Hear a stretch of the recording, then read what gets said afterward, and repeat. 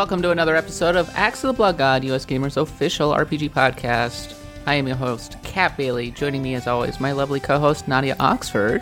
Hello, Kat. Hello, everyone. I am catching a cold, so if I sniffle or sneeze, I'm very, very sorry. I'll exile myself if it happens. And we have a special guest. It is Digital Foundry's John Linneman. Welcome aboard. Yay! Hey, thanks for having me. How's it going? I feel like I've known you for quite a while at this point, but we've never had you on the podcast despite the fact that we have very similar interests. That's right. Yeah, and we kind of work for the same company, I guess you could say. So, Yeah, yes. We really do. Yeah. No, this is a good choice. The topics for today. Very exciting. Yes, and those topics are, we're going to be doing a quick BlitzCon recap. We're going to be talking a bit about Death Stranding, which is not really an RPG, but might appeal to RPG fans. I mean, because A, it comes from Japan, and B, it does have some RPG elements, I suppose, and John and I both played it. Oh, yeah. And then the big one, and the reason I brought John on, was for the Sega Saturn console RPG Quest, which is going to be very exciting because there's a lot to talk about when it comes to the Saturn's kind of technical history and such. And John knows a lot about that because he does a little thing called DF Retro, which is really awesome. Well, thank you. And yes, the Saturn is one of my favorite consoles as well. So, yeah, I'm happy to always talk about it. All right, so if you want to follow us, you can follow me on Twitter at @the_Catbot. Nadia is at Nadia Oxford. And John, what's your Twitter handle? I am at Dark1X. Old handle, but that's it. That's very 90s. I like that very much. That's when it started. Beautiful. And of course, you should go and watch and subscribe Digital Foundry's excellent YouTube channel, which has a whole bunch of Death Stranding coverage that just went live as the recording of this podcast. It's, of course, the premier tech video site, and I think it's really amazing to have that in our network. I have a huge amount of respect for what you guys do, John. Thank you very much. And of course, the retro stuff is my big passion. You guys actually just did a breakdown of, speaking of RPGs, a breakdown of Dragon Quest 11S for the Switch and how they managed to do that. And that was a really, really interesting video. That's one I was waiting for. Just what they did with it is like really remarkable. Yeah, I can't believe they pulled it off, honestly. It's a really great version of the game. And it's the whole game. Everything's there, so. And that and more. Yeah. Yeah, so, like, you can kind of see certain things, like, I never noticed before, but, like, Sylvando's pom-poms are slightly less round, but those are, like, the sacrifices we're talking about here. Like, they're barely noticeable. So, yeah, that was a really great show. Yeah, I think that Digital Foundry can be really illuminating in showing how the evolution of Switch ports and how they've been able to just continually improve them. Mm-hmm. And then, of course, DF Retro really digs into the tech behind retro consoles as well. John was telling me about his like completely badass retro setup in his house, where he has the big ol' TV with like all of the consoles and the capture equipment. I think the only one who might beat you, John, is probably Jeremy Parrish. Yeah, I know. I've seen his setup. We're kind of competing at this point in terms of how many consoles are hooked up. I don't know. I think it goes back and forth depending on which week it is. But yeah. That's what you need to do if you want to do these videos. You got to have that stuff ready to go. Well, I mean, Jeremy is freaking buying old dev kits off eBay that have capture outputs, which, I mean, that's a whole new level. Well, the bar has been raised. Better go for it. That is the most hardcore, and I salute that behavior. That is excellent. If you enjoy Axe of the Blood God, can I suggest that you review and rate us? We really appreciate it. It improves the visibility of the podcast. And, of course, tell all your friends. Bring more disciples of the Blood God in to show them the light in the way of RPGs. Nadia we have a weekly newsletter that goes out every single Wednesday. It's hosted by Nadia Oxford. It has some thoughts about RPGs for the week, as well as a roundup of all the RPG news. Nadia, what was the topic of the newsletter this week? Actually, this week was an interesting topic because I wrote about RPG music that we like best to work to. And the reason I wrote that is because just this week, the entirety of every Etrian Odyssey soundtrack went up on Spotify. And that is a series that has just a fantastic soundtrack that is just, it runs the gamut between like, really energetic and very smoothie jazz sort of stuff. It's absolutely perfect for writing to. And so I recommend that you go ahead and listen to that soundtrack because it's incredible. And you should also sign up for my newsletter because I think it's really cool. Yeah, I have an entire Spotify playlist based around video game. I think it's from the Video Games Live albums. Oh, yeah. And they have really great arrangements of a lot of classic tracks. And I especially like to go into retro as much as possible. Some of the Pokemon tracks are especially good. Yeah. John, do you have any? Go ahead, Nadia. Yeah. Pokemon Black and White has a really good soundtrack. You think so? I think Diamond and Pearl or Ruby and Sapphire might be my favorite. But of course, Red and Blue and Gold and Silver are good too. Of course. And then after Black and White, it stopped kind of being good. It got a lot more generic, unfortunately. I think Sun and Moon had a good soundtrack. Yeah, I think so. And I'm probably the only person in the world who liked X and Y's battle music with the gym leaders. The very techno beat. John, what video game music do you like to listen to? A lot. But yes. You don't say. Yeah, on the RPG side, I mean, if we're talking that, I do go back to the 90s a lot, and there's a lot of great stuff. All the stuff from Falcom, big fan of that. Oh, yeah. Yeah, the soundtracks are great. Oh, man, it's just so good. I really like So Kaigi from Hiroki Kikuta, if you're familiar with that game. It's a very high budget, but kind of a failure as a game, but it was like an action RPG. But it was it's the composer of Secret of Mana. And he did the whole soundtrack. It was one of the most expensive soundtracks at the time, all live instruments. And it was so intense for the performers that apparently they were actually like angry with him during the production of this score because he asked them to perform at these such high levels that it was actually difficult to achieve this. But the results, if you haven't heard it, are just still remarkable to this day. What system was it for? That was for the PlayStations, published by Squaresoft. So, amazing! That sounds really cool. I want to look that up. It's worth looking up. It's a very strange game, very hard to penetrate, but it's like an action RPG-ish thing. But yeah, fascinating thing. All right, let's move on to the RPG news, which I suppose the big RPG news for today is that Diablo 4 has officially been announced. It is coming from Blizzard, as we all knew. We thought it might get announced last year, but instead we got a kind of a disappointing, I want to say, announcement that we were going to get Diablo Mobile from NetEase, and of course that started a whole darn thing. This is the real deal. Diablo 4. Is there a Diablo 4 fan in the house, John? I mean, I've enjoyed Diablo in the past, but I'm certainly not a super fan of it. I am curious Nada, you played a bunch of Diablo 3. Yes, I actually did very much enjoy Diablo 3, but not enough that I really knew what was going on in the story trailer. But if you can give me more of the isometric loot gathering, shooting, hey, I can play as a demon hunter thing, I'm down. In fairness, I don't think that there was a ton of established lore. I think it was establishing new lore, because it was just telling the story of some treasure hunters who seem to run afoul of a dark priest who then uses them to summon Lilith, which, hello, Lilith. She appears to be the new villain of Diablo, and I'm down for some lady power for Diablo's demons, hey? Yeah, I'm down with it. I've always been like kind of a fan of Lilith. She's actually a prominent demon in Jewish folklore, so I've kind of, a lot of the stuff you grow up with when you're Jewish is kind of to ward off Lilith in weird ways. It's all just superstition and silliness, but it's still kind of fun. I actually really, really, really like the depiction of Lilith in Shin Megami Tensei, where she's just this kind of naked androgynous chick who has a snake wrapped around her who's supposed to be Samael. And the longer you look at her, the more you realize she's wrong. Like, she has 3 fingers and webbed toes, and you don't notice that at first glance. You're just like, hey, there's a naked chick here, but no.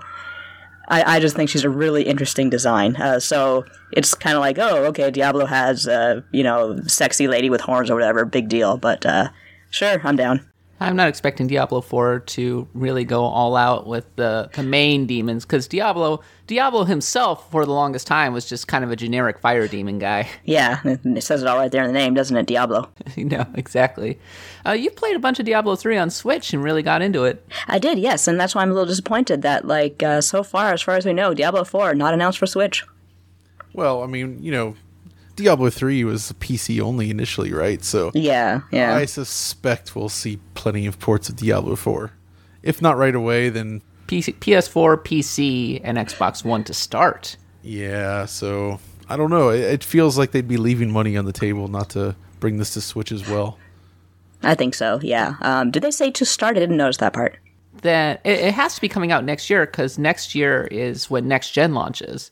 So if they wait all the way to 2021, that's a long time to wait to launch it on previous gen consoles, unless they release it on all of them. That's an interesting point, actually, because if you recall, Diablo 3 console version hit PS3 and Xbox 360 pretty much in this generation, or like right before it.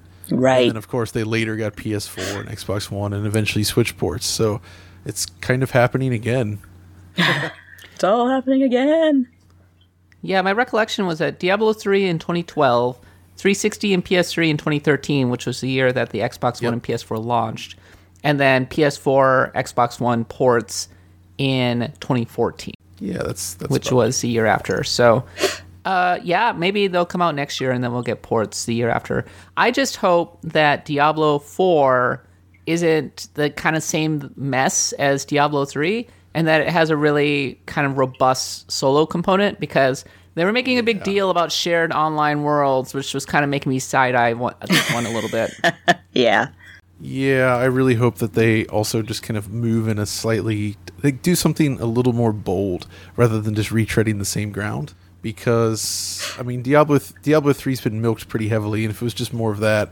In the meantime, also, there was a new World of Warcraft expansion announced. Mike would be the one who would be the most excited about that. I'm sure he will be able to tell us all about the Shadowlands expansion. The most that I could get out of it was that Sylvanas, who is the undead elf gal from Warcraft 3, tears apart the Lich King helmet and starts the third impact. All right, then. The third impact. That took me a second. Thank you. Yeah, so, I mean, it looks cool. I mean, but it's more World of Warcraft.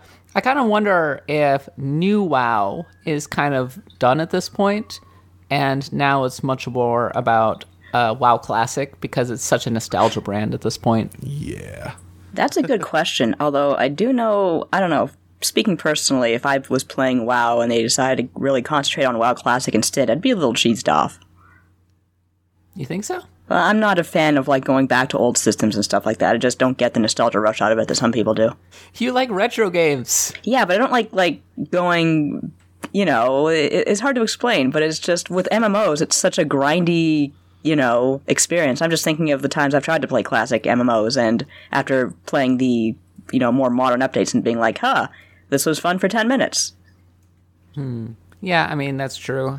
I mean, certainly it doesn't have the same quality of life stuff, but a lot of people find that charming. I'm a big fan of quality of life improvements. Oh, come on. You're not, like, waiting to go back to Meridian 59 or something? For original Ultima Online, maybe? Oh, man. That would be something else. There's still people playing EverQuest to this day. Oh, yeah, I'm sure of it. As I've said many times, there's still people playing Ragnarok Online. All right, I guess we'll see when it comes to BlitzCon. It's nice to have another WoW expansion coming out, because that's what keeps Mike happy, and I'm sure he'll... Otherwise he tries to murder us. I'm sure he'll do some really good coverage on it, as always. And as people get tired of WoW, we can kind of corner that space. So, okay. So another thing that happened this week was all of the Death Stranding reviews dropped. John, you played that game. I played that game. I think we both finished it. John, did you like it? Yeah, I did like it, actually. And it's one of those things where there was times when I thought I may not like it, but then I would think about it and come back around and be like, okay, this is pretty cool. I think we've both thought about this from the sort of the PS2 angle, and I really think that's an interesting point, in that it does feel like a game from a different era, but at the same time with niceties of, you know, a modern game as well. It's a strange one, though. I mean, it's extremely anime. Yeah, I said it was basically Evangelion. I mean, certainly you can see a lot of similarities in the way that its big apocalyptic event is very similar to the Second Impact, for example, and Not many the other third things impact, that... Not the Third Impact. The Second Impact is what started everything. I know. But didn't necessarily end the world. In World of Warcraft, it seemed as if Sylvanas ended the world. Ah, okay, yes. We got to get our Evangelion references straight here, people. Yeah, because, I mean, if you ever saw the Ava movies, the third impact basically sends everybody into Nadia, the blue water. Cool. Which is cool. And it sure seems like something similar with WoW. But yeah, I mean, Death Stranding, it's your typical Kojima. It's very overwrought. I was having a little bit of a chuckle in the extremely heated discourse that has already emerged around this game about like the brilliance of its themes and everything. I'm not going to call anybody out. I mean, come on, it's Kojima, right? Very much. I kind of miss this craziness because most big games are not willing to go into just insanity. Like, even if it's like stupid, it's still it's a fun ride and it's interesting and intriguing, at least, and just to understand like what they were thinking when making this. I mean, think of all the other recent games. You got Call of Duty or Borderlands 3 or something. I don't really think there's anything very interesting about them from this sort of perspective. It's just like, you know exactly what those games are. And there's nothing revelatory about the storytelling there. It's just, okay, it's more of this. And, it's just appealing to me, having to play a lot of these big games, to have something that's so different and bizarre, even if it maybe goes a little too far sometimes. Yeah, I mean, at the end of the day, you're absolutely right, because especially around the holiday season, you're going to get a lot of AAA games and safe games based on properties. And over here, with Kojima, you have Norman Reedus Mpreg. Like, it doesn't get weirder than that. And I appreciate that Sony took a risk on this. I was trying to explain it to friends last night. And I was like, yeah, and you're carrying this baby in a jar, and you shake the baby sometimes to make them happier. And then you take a shower, and all of the blood, sweat, and tears becomes grenades and weapons. And you're fighting these ghosts from another dimension. But beyond the story, though, the thing to take away from it for me is that they sort of flipped the whole traversal thing and A to B style gameplay on its head. Like, you play most open world games, and what happens is when you get to the point. If you're going from A to B, everything between A and B is literally just walking somewhere. And sometimes there's stuff to see, but it's always optional. You can just kind of press forward and you get there. And then when you get to B, the event happens. Where here, like, the interesting stuff is what happens during the trek from A to B. And when you actually get to B, it's usually not that much. So it's kind of like just changing it so that it's actually interesting and sort of engaging to do the trek and plan it all out, and making the inventory a physical thing instead of just a menu is part of that. I thought it was interesting that somebody called out the snowstorm as something that they didn't like, because I actually really enjoyed that sequence. That was so great. Because it felt like really intense, right? They really drove home how hard you're working to get over this stupid mountain with the wind blowing in your face and the near whiteout conditions. And I think the BTs were around, and you felt tired. When you hit the other side, you felt as tired as Norman Reedus. And he's like covered in snow and everything, and often bloody. And when he collapses into bed, you really feel it too. You're like, I am also collapsing into bed. My God, that was exhausting. Oh, they did great with this. Just the animation of him both collapsing in the bed, and also when you pick up your stuff, like all the gear you're going to carry, the way he hoists that stuff up, it looks like it weighs 1,000,000 pounds. He's just, and you feel it. You feel it. It's great. Yeah. John, you said that you were really impressed with the graphics. Like, you kind of said it was a new benchmark. I think so. I really like the visual style they went with, and just there's an attention to detail to both the small and the large scale, which I think is fascinating. Like, if you just look around your feet, everything there is usually very detailed. The character models are obscenely detailed, but you still get this huge sense of scale in these vistas. And I think they really love this the slopes and the long surfaces that actually make the world feel somehow larger in scale than usual for an open world game. Just that idea of like running down a massive hill at top speed, or, riding one of your carriers, which is also fun. It just feels huge, and it looks amazing in motion, and it's clear that it was very expensive in some of those areas, especially the character models, which are some of the best I've ever seen. Yes, the character models are really good, I think, and the landscapes as well. Yeah. interestingly, when you get into cities, the cities tend to be really drab and nondescript, almost like they're just off screen. Yeah, I know what you mean. It's a little bit of that as well. And obviously they kind of reuse assets and spots for some of the bridges stuff. But at the same time, I mean, that could almost just be like considered like, okay, we manufactured these things or 3D printed this thing to a spec. And that's just what the Surface thing is. But although it is fun when you come upon a bridges center and there's something different about it, even if it's just like the one in the mountain pass when it's all covered in rust and dirt, and you're just like, oh, okay, this one has been through some things. Some decent visual storytelling, and yet at the same time, it's really old school in the way that it leans so heavily on cutscenes. Like, yeah, the ending is like a solid 2 hours long, and wow. it also. Yeah, no, it's really long. It goes through credits twice. And then also there's the fact that a lot of the secondary or tertiary storytelling is done through email. Oh, yeah, that's not great. I'm not a fan. I mean, it's okay, but it does feel like that's kind of part of where I see, oh, maybe this game had a more strict of a budget than you think, basically.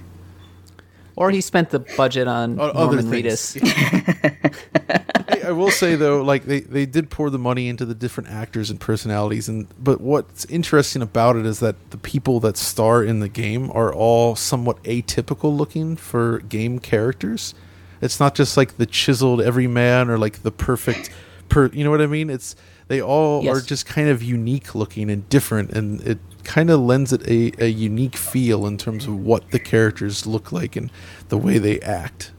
I like that. I liked all of the characters. I thought Higgs was a great villain. Oh, yeah. I liked, I thought Deadman was a lot of fun. Yep. Heartman, Mama, Fragile. They were all just really memorable characters for the most part. Yeah, I really liked Fragile. She was great. Other than that, there was one scene, but other than that, she's quite a good character. And yeah, the Mama thing, without going into detail into that's interesting.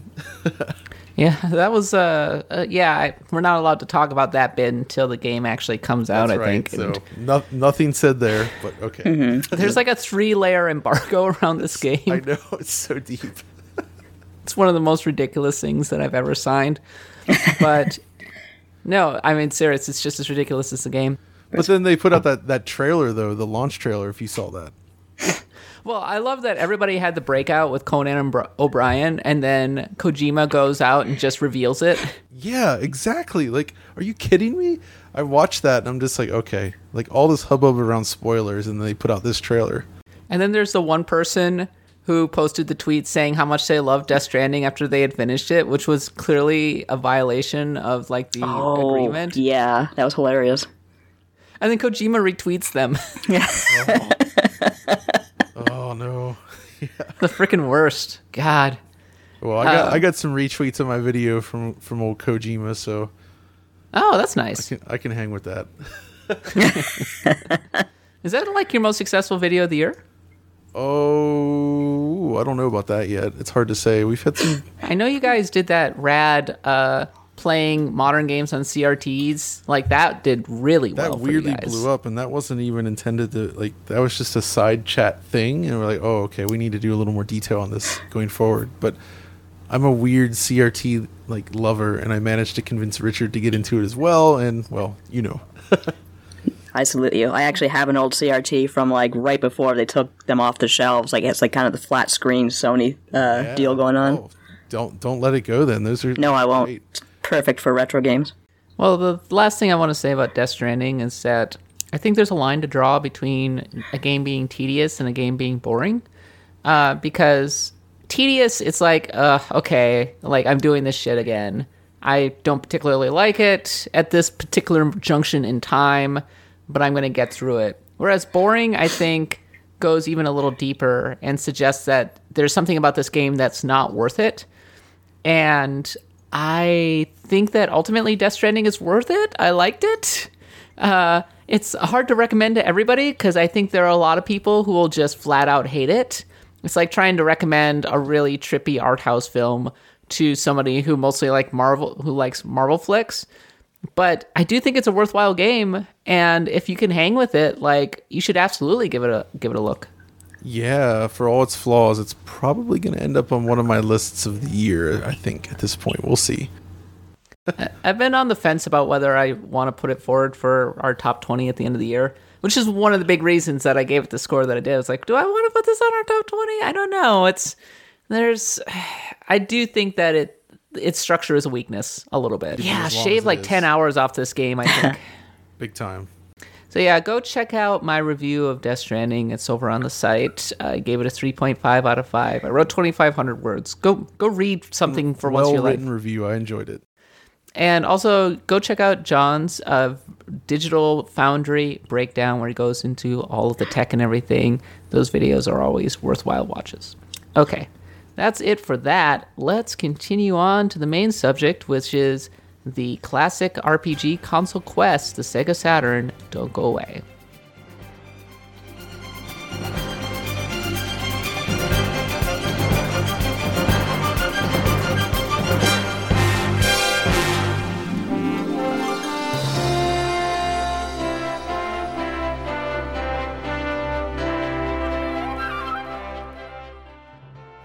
Okay, folks, this is the latest entry in our RPG console quest, our ongoing attempt to look at every single console in gaming history, or at least the ones that matter, and observe their RPG history. Heck, we even talked about the Philips CDI last week, Nadia. We did.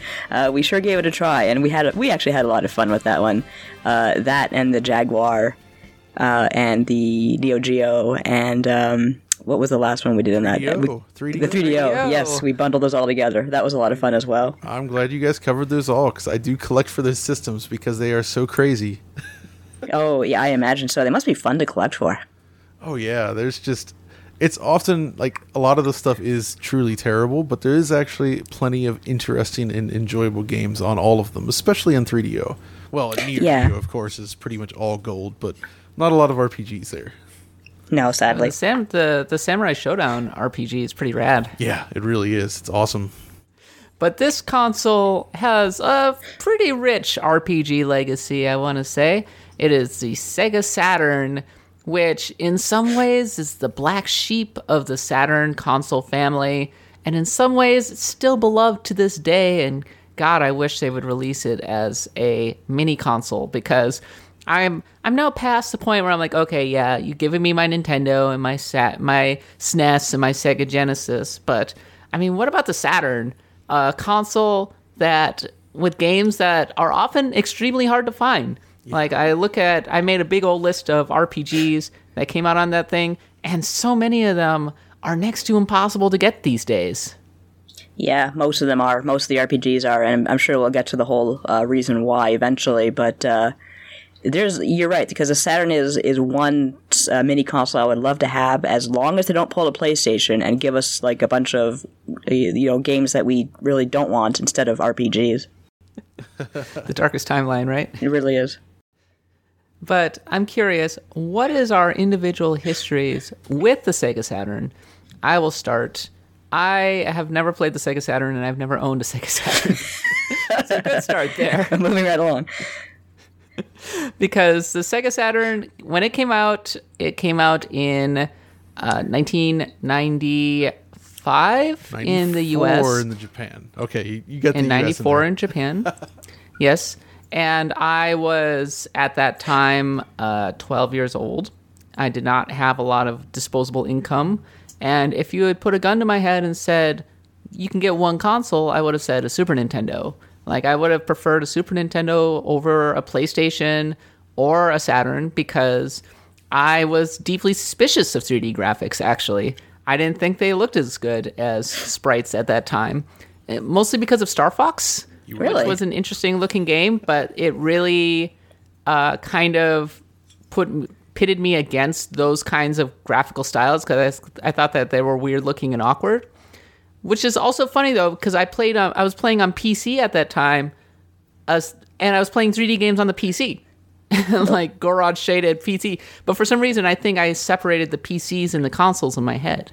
Well, that makes sense. Yeah, you're like that kid I used to sit beside in computer class who was always telling me how much better console games were because they were 3D.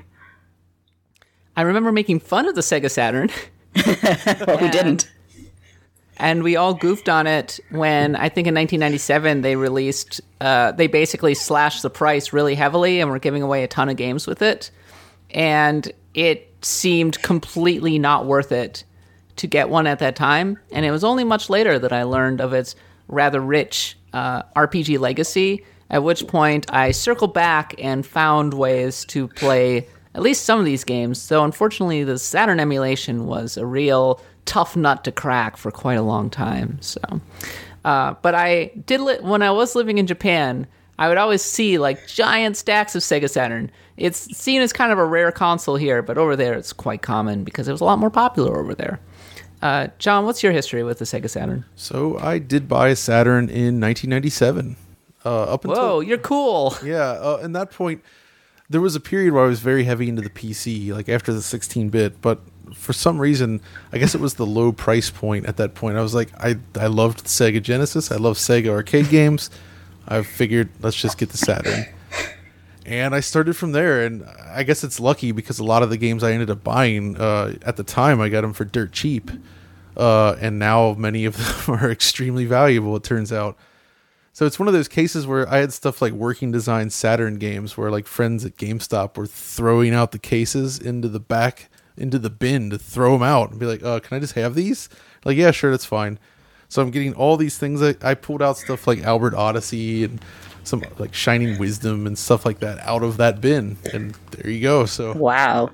I've been playing Saturn since 97, and it's a system I've kind of always loved. But, you know, at the time, obviously, the U.S. library was fairly limited, even though I enjoyed it. But once I eventually got into, like, importing games, now I'm up to about 250 or so Japanese games. And You were the one keeping Victor Ireland in business. at the time, yeah. But, yeah, I mean, the Saturn is one of those kind of unsung wonderful consoles. It's absolutely packed with, like, if you missed 2D during that era, the Saturn is kind of the home to go to because there are so many amazing 2D games on the system in Japan. Just the most beautiful pixel art, brilliant arcade conversions, tons of shooters, tons of action games, platformers, fighting games. It's all there.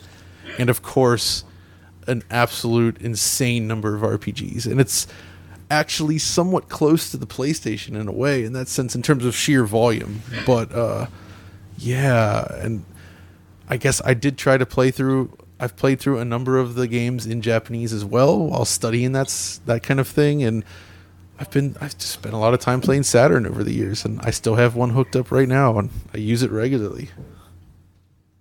Nadia, what's your history with the Sega Saturn? I have no history with the Sega Saturn because, like you, I was quite young.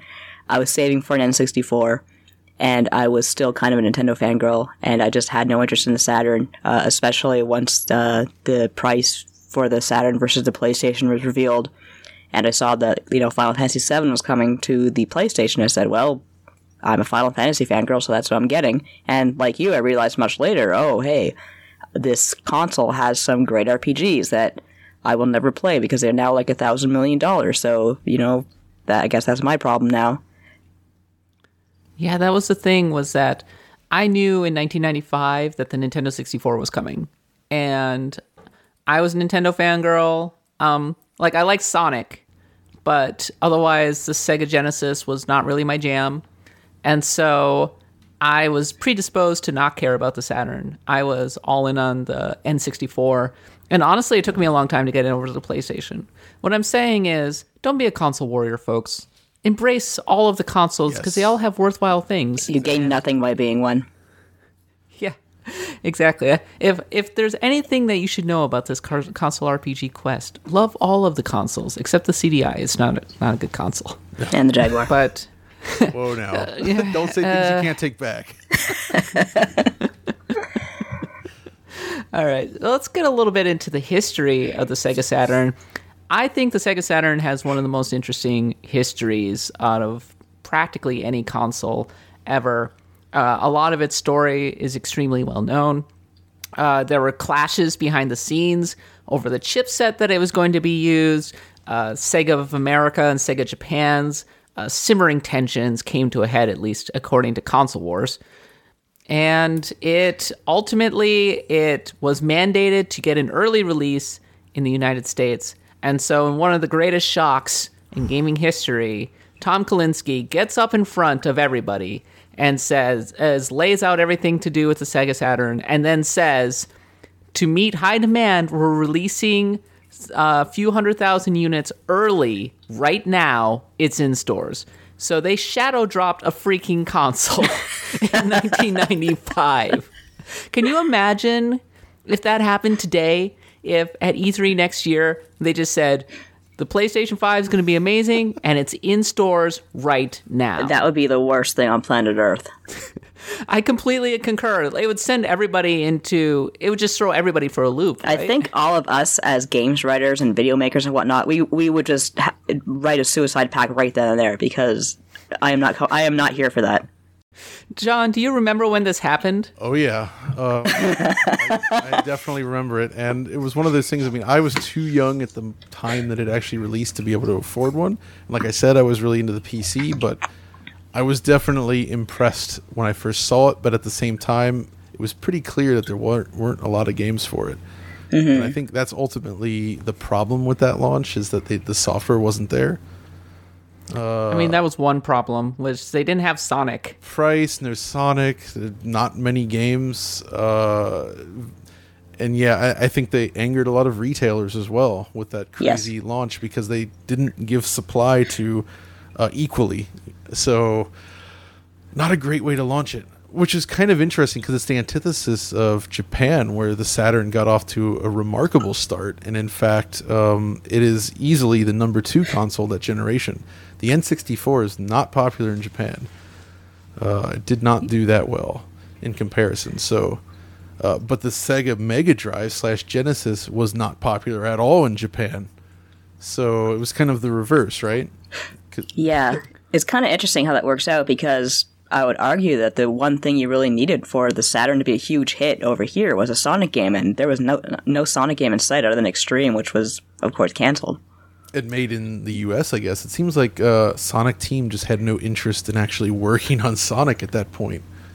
Well, my understanding is that there was a Sonic Extreme, but there, again, big battles going on between Sega of America and Sega Japan, which I thought Yuji Naka was working for Sega of America at that time. But I was reading up a little bit on Sonic Extreme. And so, you're right, Sonic Extreme was being developed in the US. Yuji Naka was not involved, and they went through different engines. They had that sort of fisheye lens engine. They also had attempted to co-opt the work that he was doing on Nights, the Nights into Dreams engine. And of course, when that was the deal. Yep. When Naka found out about it, he was furious, and that got pulled from them. So it was just in this tremendous turmoil, and there is actually leaked builds of it out there. Actually weirdly playable on the PC, but there is also a Saturn version, and I've messed with these before and covered them in a video, and it's very weird to see what they were trying to do. I don't think it really ever would have worked well, but it was a weird time. Sonic on the Saturn in 3D just probably would never have. Most likely not. If you want to see the opposite of it, looking at Mario 64, which launched day and date with the N64, in that moment said, okay, this is what Mario looks in 3D, and it pushed everything forward. It made the 3D platformer genre, and it honestly, if you want to see what maybe the Saturn would have looked like if it had Sonic at launch and it had been good, maybe you look at the N64. Except the N64 was still a cartridge-based system, it had its own problems. The main thing there is that Mario is a slower-paced game, and they switched the design so that you're basically in these arenas, not arenas, but it's like a level that's built vertically and sort of in a square, where you can kind of... It's like traversal puzzles instead of pure platforming. Exactly, where Sonic was more about momentum and moving forward. And at that time, displaying maps large enough to make a Sonic game work in 3D isn't something you really could have done well on the Saturn, I think.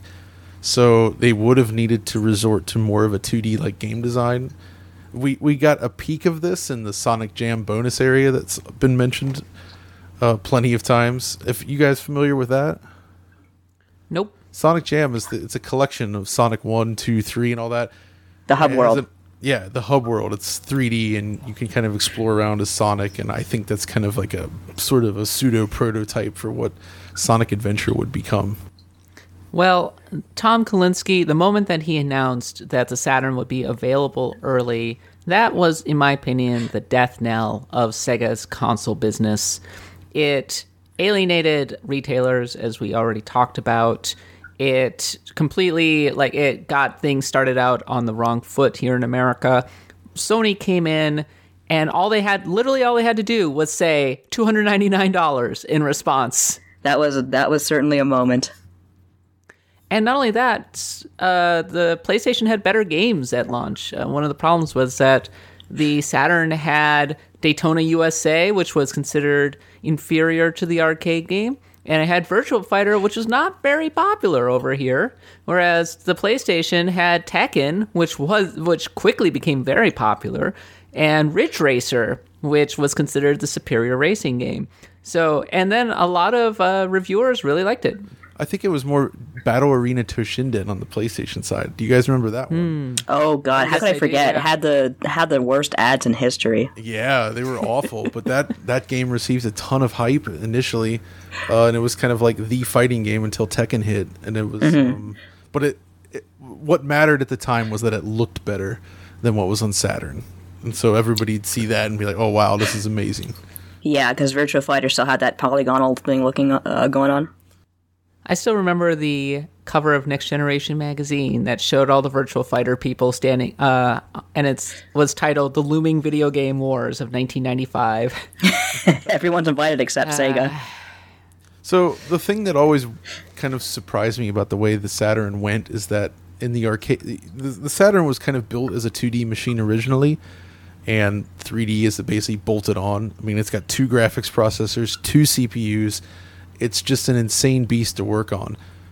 But in the arcades, they were pushing boundaries with their Model 1, Model 2, Model 3 boards. You know, the ones powering Virtua Fighter 2 and eventually Virtua Fighter 3, Daytona USA.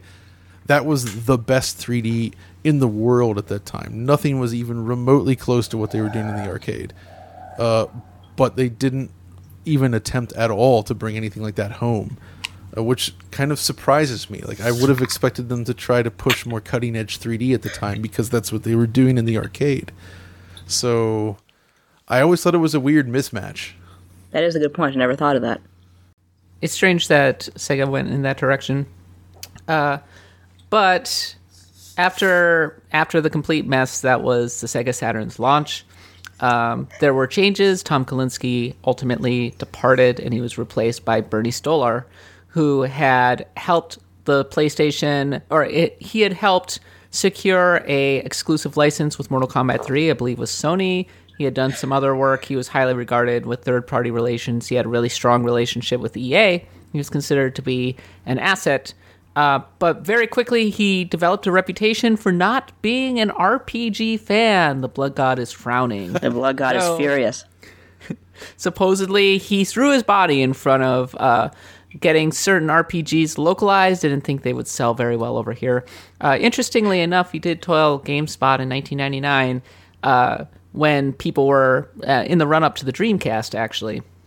Products that are in development right now are some things I can't talk about. Let me just say, there's going to be some surprises here, but we do believe that there's obviously a strong title, and I'm also a big believer in RPGs as well. No one ever believes that because I am of the coin-operated side of the business, but I'm an older, wiser person these days. It's interesting that he was so anti-RPG. It was the same thing happening with Nintendo in Japan, at least, with Yamauchi, making plenty of comments sort of disparaging RPG gamers over there. And it's true, the N64 has very few RPGs. Clearly, though, Sony capitalized on this popularity and went nuts, and they kind of made a huge push in the US ultimately with this, but the Saturn, not so much in North America. Well, let's talk about those RPGs. Yes. So there are a lot of them, and I jotted down some stray observations about the various RPGs. One thing that stands out to me is there's a lot of sequels, maybe not as many original series. To wit, Shining Force 3 and Panzer Dragoon Saga regarded as two of the best RPGs on the Saturn. Shining Force 3 is, of course, a direct sequel, and Panzer Dragoon Saga is a reimagining / spin-off of Panzer Dragoon. It's actually a great game to play today in the sense that it's not that long, so it's very easy to get into. But even now, it's a very creative sort of game. It is like a turn-based system, but the way it works is it still manages to sort of integrate the feeling of the original shooter series in there. And it's just the world that you explore and the story that they tell is very unique and different, even now. Yeah, I've watched playthroughs of it. It looks really interesting. It's a very strange experience, and the soundtrack is just incredible still today. And that's all done with, I guess, sequenced music. It's not like digital pre-recorded audio, so they have a really nice, large soundtrack that sounds excellent. And I mean, obviously, the reason I think it stands out is because it's the highest profile RPG that was localized into English. And obviously, it's become very, very rare these days due to the low print run. So it's kind of gained this like reputation and sort of this legend around it. Yeah. Maybe it's hard to live up to that legend due to that sort of hype, but I do still think it's a really solid game. What did you ever see the ads that they put out for that game in on the backs of magazines where they told you to like cut out the main character's face and wear it because you couldn't find there's no way you're going to find the game? What was the deal with that ad? That one, that's a good question. I don't know. That's a weird one too, but I do remember that. But on a related note, over in the UK, of course, so my boss, Richard Ledbetter, actually ran the official Sega Saturn magazine over in the UK, which was a very popular magazine, it turns out. A lot of people were into that. They did the bold move of releasing Disc 1 of Panzer Dragoon Saga with the magazine. So it was the entirety of Disc 1, which is not that long, but still, it's the full Disc 1. And if you purchase the game, then you literally just pick up your save from that point. And it was basically a chance to sort of give people a really opportunity to try the game. And, you know, I talked to people that were reading the magazine back then, and that's one of those stunts that a lot of people still remember. It really resonated, the idea of giving away a large chunk of a game like that. It's like the equivalent of giving away a demo disc, except that you're giving away disc 1. Exactly. All you kids who don't remember demo discs, magazines used to give away just CDs packed with demos of games and to Coconut entice Monkey you to buy in the and PC newsstand. Gamer. PC Gamer, I was enticed to pick up a copy of PC Gamer because they had a demo disc with Desert Strike on it. Excellent. Yes. And, you know, of course, when you don't have access to a lot of games back then, like just being able to play demos was awesome, right? The demo for Final Fantasy VII is particularly infamous because that came packed with Tool Ball number 1, if I recall correctly, and everyone bought the game to get the Final Fantasy VII demo, and they returned Tool Ball number 1 when they played it. Oh, Square did that so much during the PlayStation era. So many games came with. They had like Squaresoft Demo Disc Collectors Volume 1, Volume 2, all that kind of stuff. Shining Force 3 is an interesting case. I would say that maybe Shining Force fans can disagree with me. It seems like that was kind of the last kind of good entry in the series, but it was a very good entry. If you look at it today in just still screenshots, it looks dated, but if you actually watch it in action, it has a little bit of a Xenogears vibe to it. Especially in the overworld exploration sequence where it's kind of isometric and you have the rotating camera and everything. So I like the general look. Sadly, the actual battle sequences are in 3D and they look very dated. Yeah. Oh, that's too bad because that series always had great sprite art. That's kind of a shame because that one, you're right. The first one was localized, Shining Force 3 Part 1. But then there was 2 additional scenarios for that game that were Japan only. So if you were an American player, you really didn't get the whole story at the time, which I always found kind of frustrating. Yeah, that is pretty frustrating, especially because Shining Force 3 had one of the most intricate stories in the entire series. That's right. And a great soundtrack, by the way. Yeah, it was a good era for soundtracks. All right, observation number 2. The PlayStation and the Saturn often found themselves competing. You would have a game that was on both consoles, and invariably today we still talk about the differences between them. Everything from Symphony of the Night to Street Fighter Alpha 3, and then in the RPG space, Perhaps a positive example of the Saturn beating out its PlayStation counterpart is Grandia. I would say that's one of the most infamous examples of the Saturn version being better, but that one never came out here in America. Of course not. That would have been a shoo-in for a Working Designs release, I'm sure. If they hadn't, basically been told off by Bernie Stoller.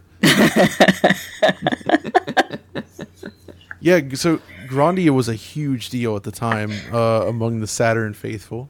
And keep in mind, I loved the PlayStation at the time as well, and the PC. I loved all the platforms, but I was also into Saturn, so it's not a fanboy kind of perspective here. But I remember it being almost unfairly pitched as like the Saturn's Final Fantasy VII, since everything was trying to be pitched as Final Fantasy VII, which I think... Yeah, Panzer Dragoon Saga was like that too.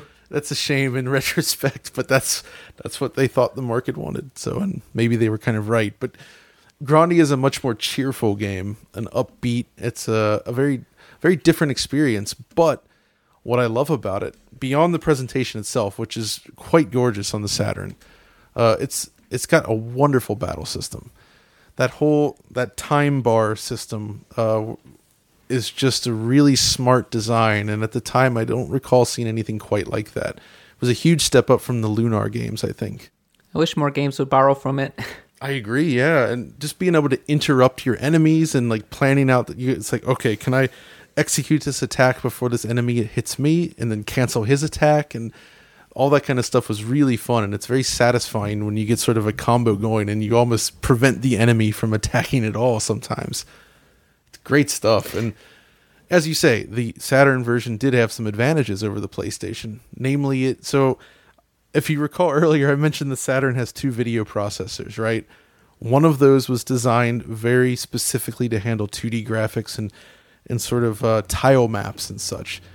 And on there, you can do something kind of like Mode 7 on Super NES, where you have a large tile map, or think of it almost like a texture, that you can rotate and scale and do whatever.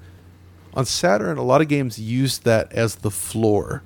So you could have this large, flat floor that was textured, that was basically free to draw in terms of processing power.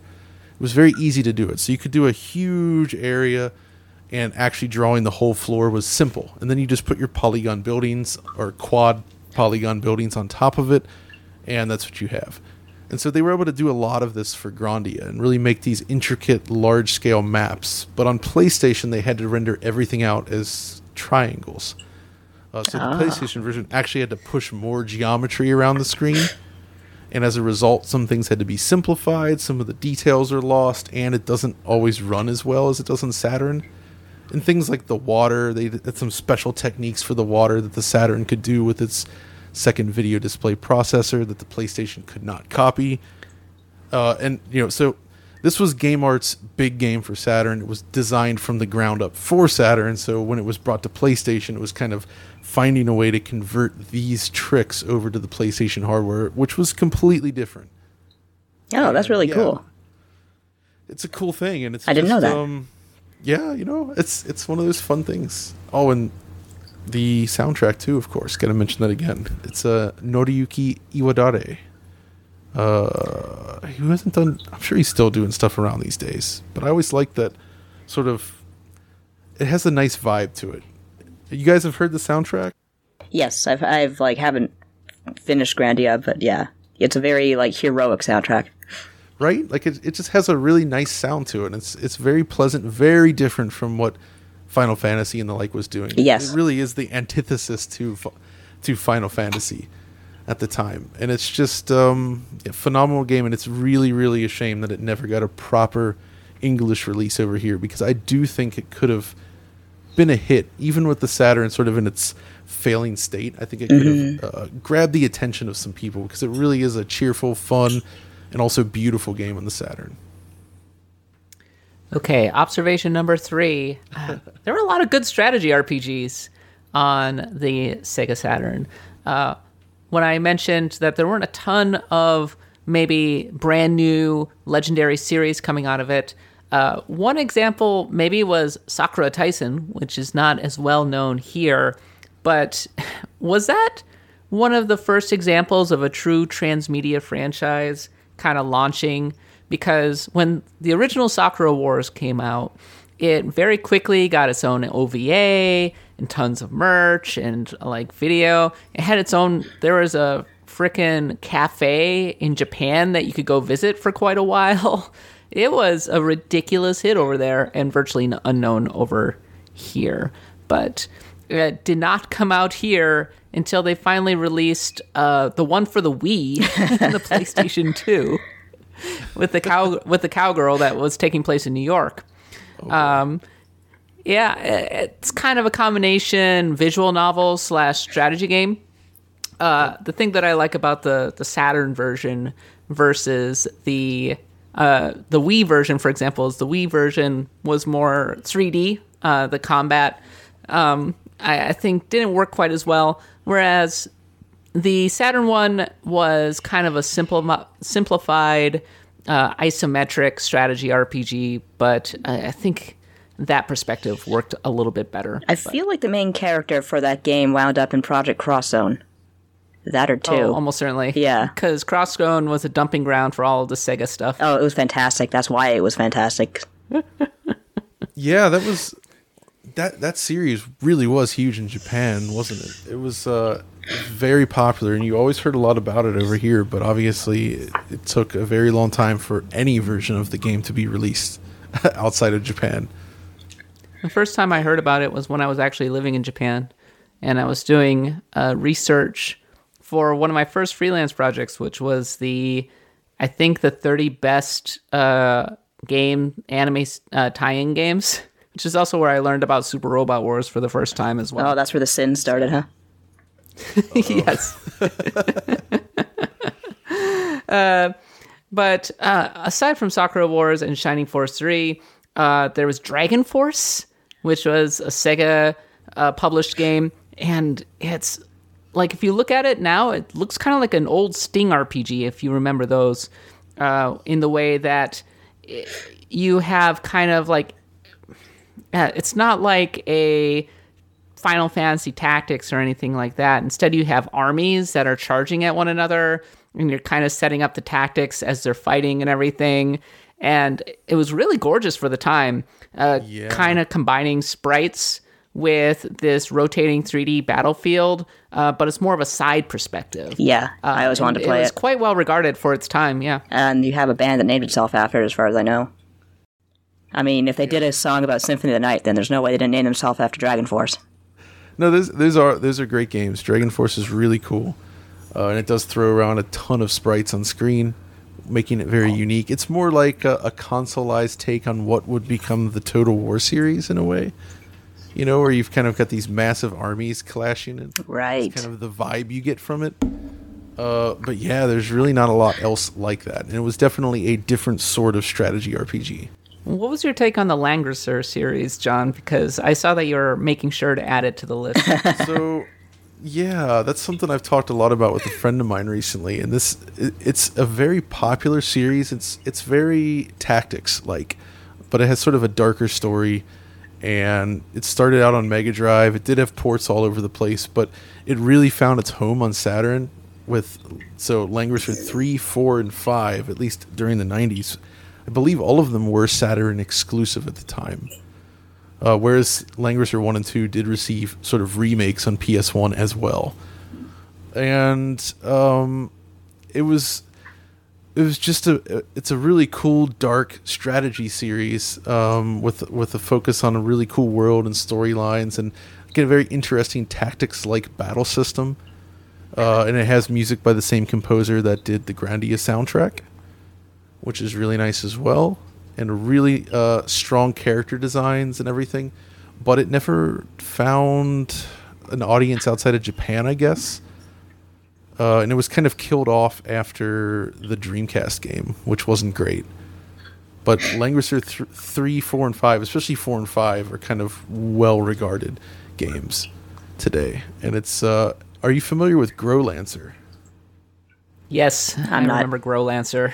Because Growlancer is basically the spiritual successor to Langrisser the same team. They went on to do that after, Langrisser Millennium kind of killed off that series. And, I mean, it's all new characters and such, but it's basically like a continuation of that, which is kind of a bizarre thing. But yeah, I mean, this is one of those things in Japan, I think, where it was a very popular series on the Saturn.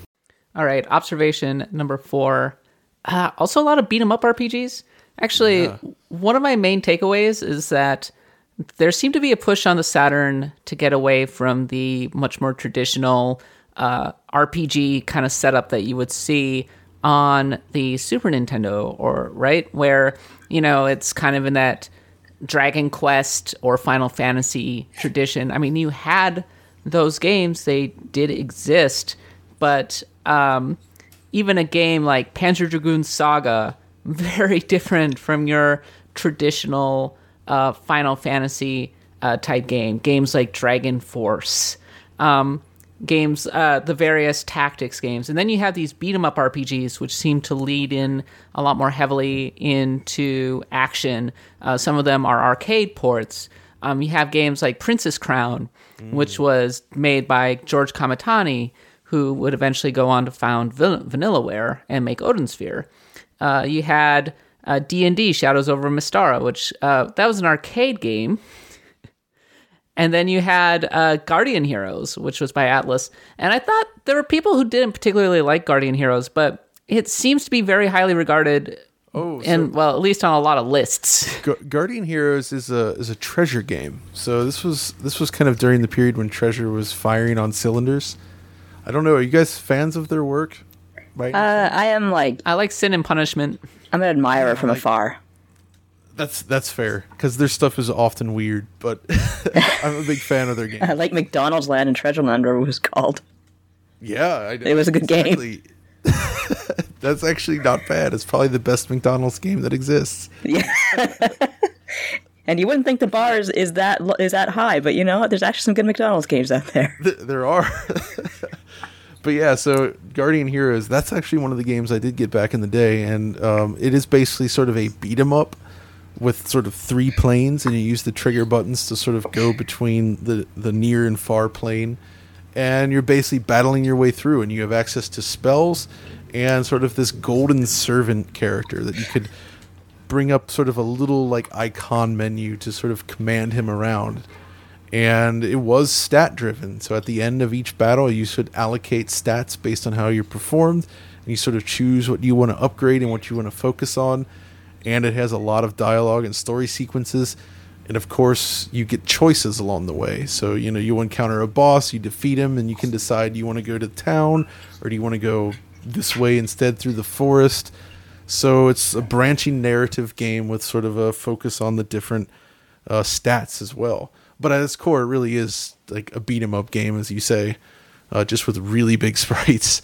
And it did eventually get a conversion on Xbox 360 and a pseudo-sequel on Game Boy Advance.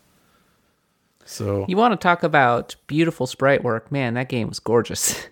It really instantly stood out from a lot of other Saturn games, which were 3D.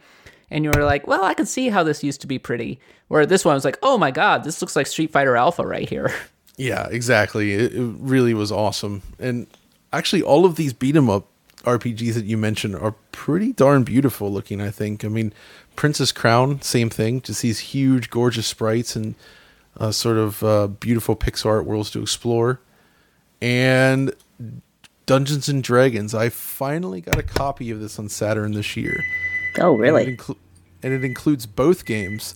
But the second arcade game actually requires the 4 megabyte RAM expansion cart to run. Beautiful. You got to pop in that cart, but what you get is just insane sprite work. These huge, super well animated sprites, and it really is sort of a pseudo RPG. Yeah, I played the hell out of that game in the arcade. They're cool games, though, right?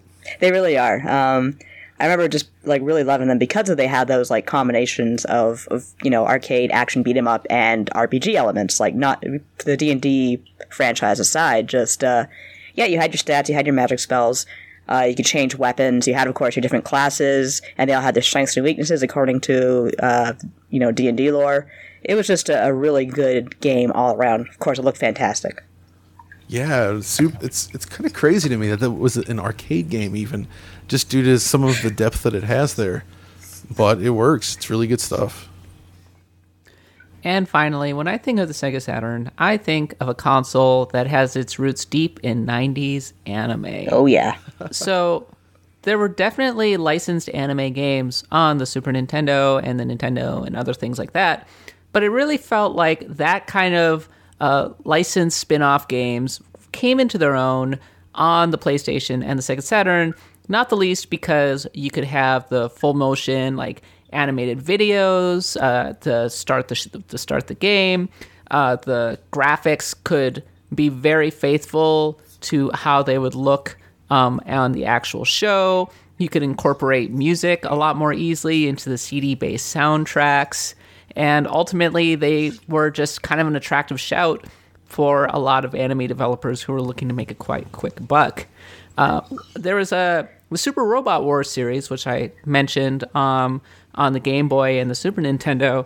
The Saturn is kind of an interesting one for that series because, first of all, Super Robot Wars F, which was a kind of a reimagining of Super Robot Wars 4, and that was the first example of Evangelion coming into the Super Robot Wars series. Oh.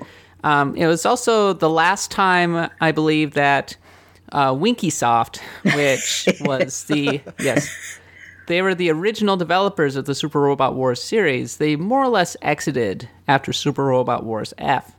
And they were kind of notorious for making much harder games. Mm-hmm. They were very unforgiving. Like, if you chose a Gundam, good luck pitting up against an Evangelion or the Angels or whatever, because they were probably going to kick its butt. I'll get destroyed. At the same time, though, real robot enemies could be, like, freaking impossible to hit. Those games would just kick your butt. Like, there are Super Robot Wars fans who go back to F and just go, yep, that's the one. That if you don't play F, like, you're not a real Super Robot Wars fan. No, so you're going to hate me for saying this, the Dark Souls of Super Robot Wars. Oh, it totally is. It's pretty legendary. Though, I mean, there are ways that, just like in Dark Souls, you could break it, because Ideon in F Final had, like, map-clearing weapons and everything, so...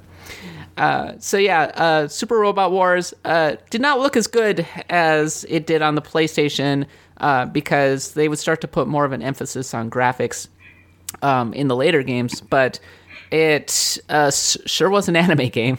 Some of the more traditional ones, Magic Knight Reyes is fairly famous, A, because it came out from Working Designs, and B, because I believe it was the last Saturn game to come out in North America.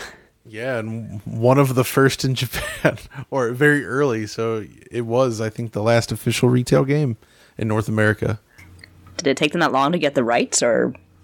Oh, I'm a little fuzzy on this, but I seem to remember something to do with issues with the code base, and the original developers just making their life difficult, or... I can't remember exactly, but I just know that they apparently had a very difficult time completing that project. Wow. So it was a tough one. It gets on a lot of lists just because it came out here in North America, but in the grand scheme of things, Magic Knight Rare, not that great an RPG. No, not at all. I guess when you have a library in North America that's as dilapidated as the Saturn's North American RPG genre, you gotta do what you gotta do. Gotta fill it out somehow. Yeah. There was also a Slayer's Saturn RPG. Was it really? Which, yeah, it also wasn't very good. There's nothing more 90s than Slayers. I never watched much of it. I always appreciated the aesthetic, though. Okay, so those are our observations on the Sega Saturn's RPG library. So, I mean, let's wrap up a little bit by talking about what was the RPG legacy of the Sega Saturn. In my opinion, I think that it is well remembered to this day, in part because so many of those games were inaccessible and are inaccessible. You had to import a ton of the games that are on this list. You had to import games like Panzer Dragoon Saga to start with, Princess Crown, just on down the list, right? And then beyond that, a lot of these other games like Dragon Force just are basically impossible to find. And when games are relatively obscure or hard to get, they start to kind of build up a legend around them, I want to say. And just the sheer wanting of being able to access them elevates their legend, I should say. Panzer Dragoon Saga, I think, is an incredible example of that. That's not to say that a lot of these games weren't amazing on their own merits. Again, Panzer Dragoon Saga, great example of that. But the Saturn was such an odd beast in so many ways.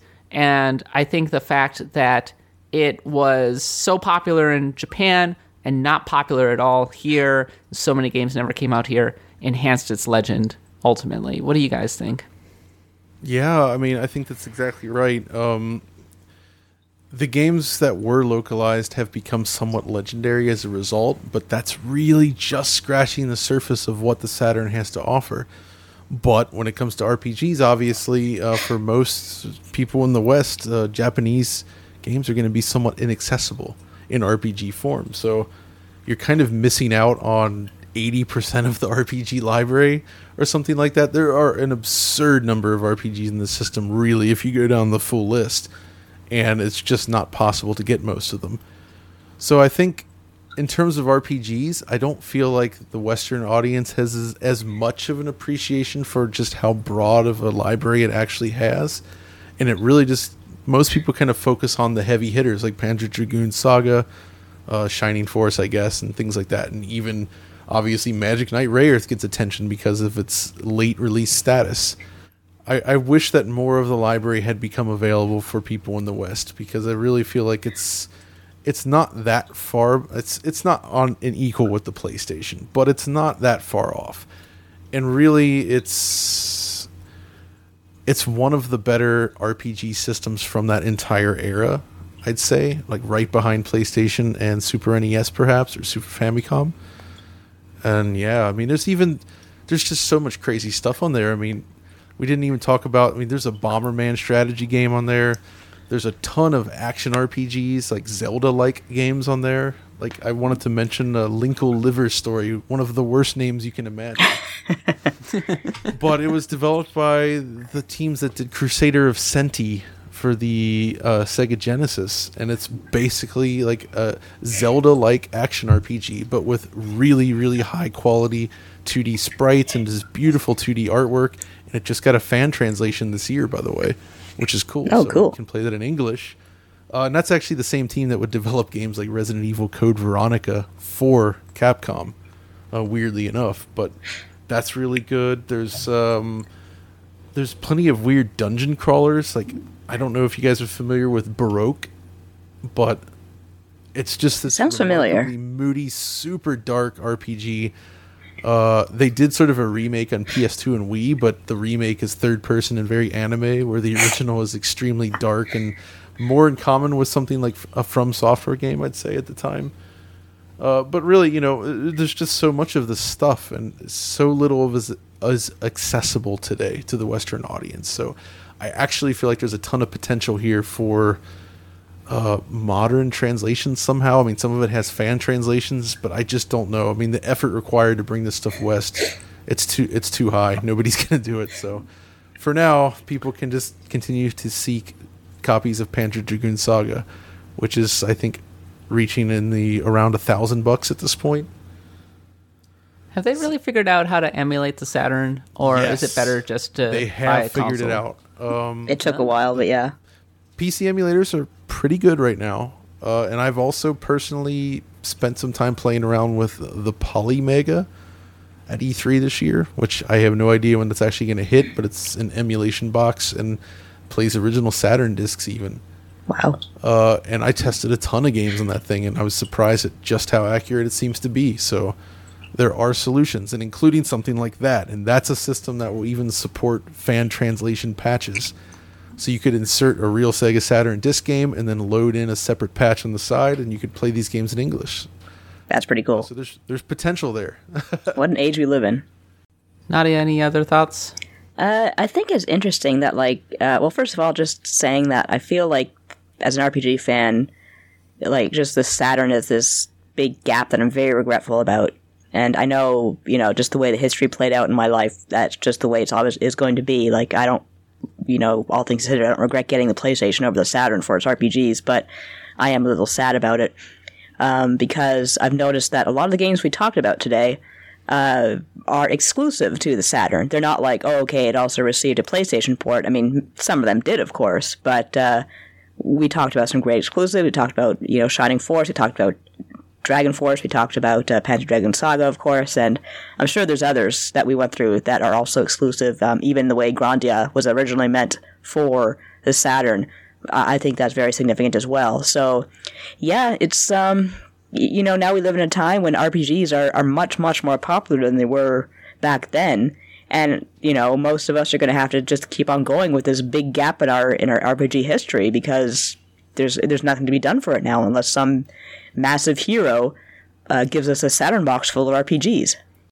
It's interesting when I think about the Sega Saturn, I think the first thing that comes to mind is usually fighting games, and then arcade ports, and then RPGs.